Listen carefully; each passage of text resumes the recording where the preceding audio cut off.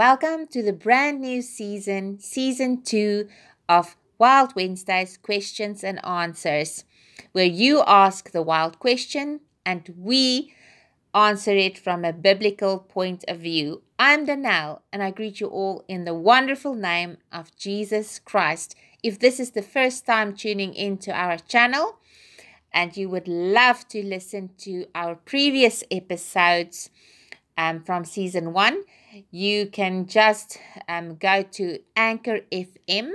It's a podcast channel. You can just look up All or Nothing Faith's channel, and there you will find all 12 episodes of season 1 that's available in English and Afrikaans. Or you can just subscribe to our Telegram channel, where you will be so lucky to get all these episodes in a much easier to download, listen, and share MP3 file on your device. Or you can just simply get these episodes on our Facebook page as well, where you can just follow the link to the Anchor FM podcast channel. Okay, so for today, we've got a very interesting question. A lot of times people would read the Bible and they will just read it and simply skip very important messages or detail. And when they really truly start digging deeper into God's Word, doing deeper Bible studies, all of a sudden, just some of these details that they skipped will just pop up, and they will see how on earth did they read past these details and never saw them. Now, this is one of them.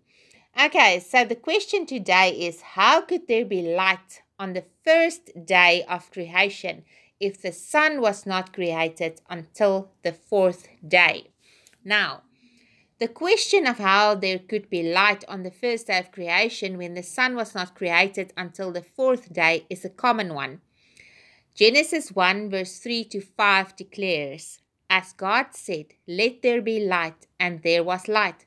God saw that the light was good, and he separated the light from darkness. God called the light day, and the darkness he called night. And there was evening, and there was morning, the first day." A few verses later, we are informed, God said, "Let there be lights in the expanse of the sky to separate the day from the night, and let them serve as signs to mark seasons and days and years, and let them be lights in the expanse of the sky to give light on the earth." And it was so. God made two great lights, the greater light to govern the day and the lesser light to govern the night. He also made the stars. God set them in the expanse of the sky to give light on the earth, to govern the day and the night, and to separate light from darkness. And God saw that it was good. And there was evening, and there was morning, the fourth day. Genesis 1 verse 14 to 19.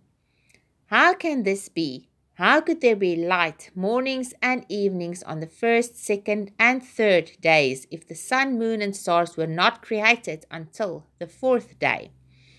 This is only a problem if we fail to take into account an infinite and omnipotent God. God does not need the sun, moon, and stars to provide light.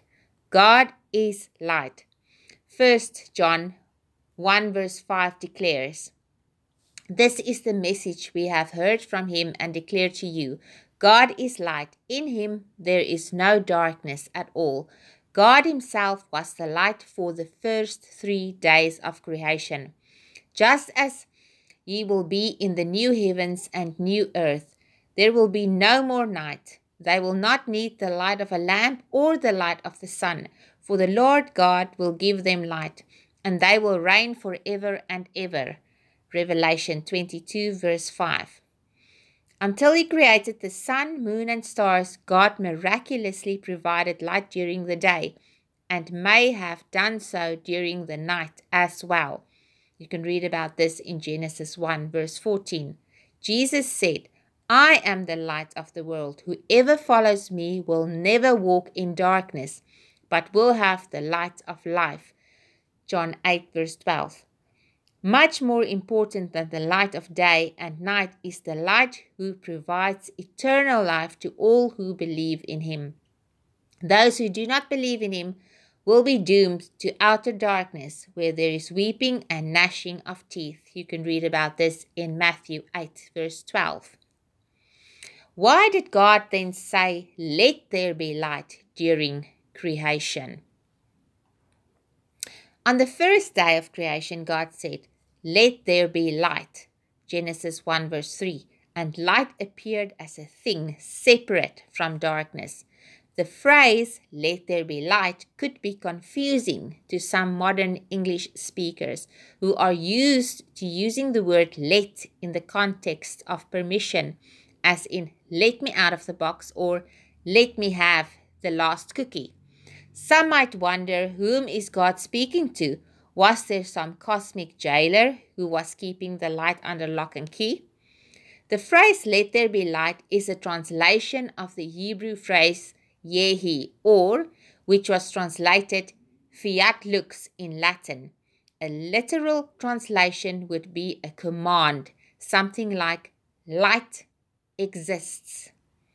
God is speaking into the void and commanding light to come into being. The Bible tells us that God created the heavens and the earth and everything else that exists by simply speaking them into existence. Genesis 1. His personality, power, creativity, and beauty were expressed in creation the same way an artist's personality and personal attributes are expressed through art or music. The idea of light existing first in God's mind was given form by the words "let there be light" or "let light exist." The reality of the creative power of God's voice has important spiritual implications that go well beyond the creation account itself. Light is often used as a metaphor in the Bible, and the word illumination, that is divine enlightenment of the human heart with truth, has to do with bringing things into the light. Spiritual illumination is a kind of creation that occurs in a human heart. God, who said, "Let light shine out of darkness," made his light shine in our hearts to give us the light of the knowledge of God's glory displayed in the face of Christ. 2 Corinthians 4 verse 6. Jesus himself is the light of the world. John 8 verse 12. When God said, "Let there be light" at the creation and light appeared, it showed God's creative power and absolute control. The physical light that God made on the first day of creation is a wonderful picture of what he does in every heart that trusts in Christ, the true light. There is no need to walk in the darkness of sin and death. In Christ, we will never walk in darkness, but will have the light of life. John 8 verse 12. Many scholars believe that Jesus was the light there that God spoke about. He was right beside God when everything was created, because Jesus is the creator of everything. So he was present. I hope you enjoyed this very informative episode. Till we meet again next week. Shalom.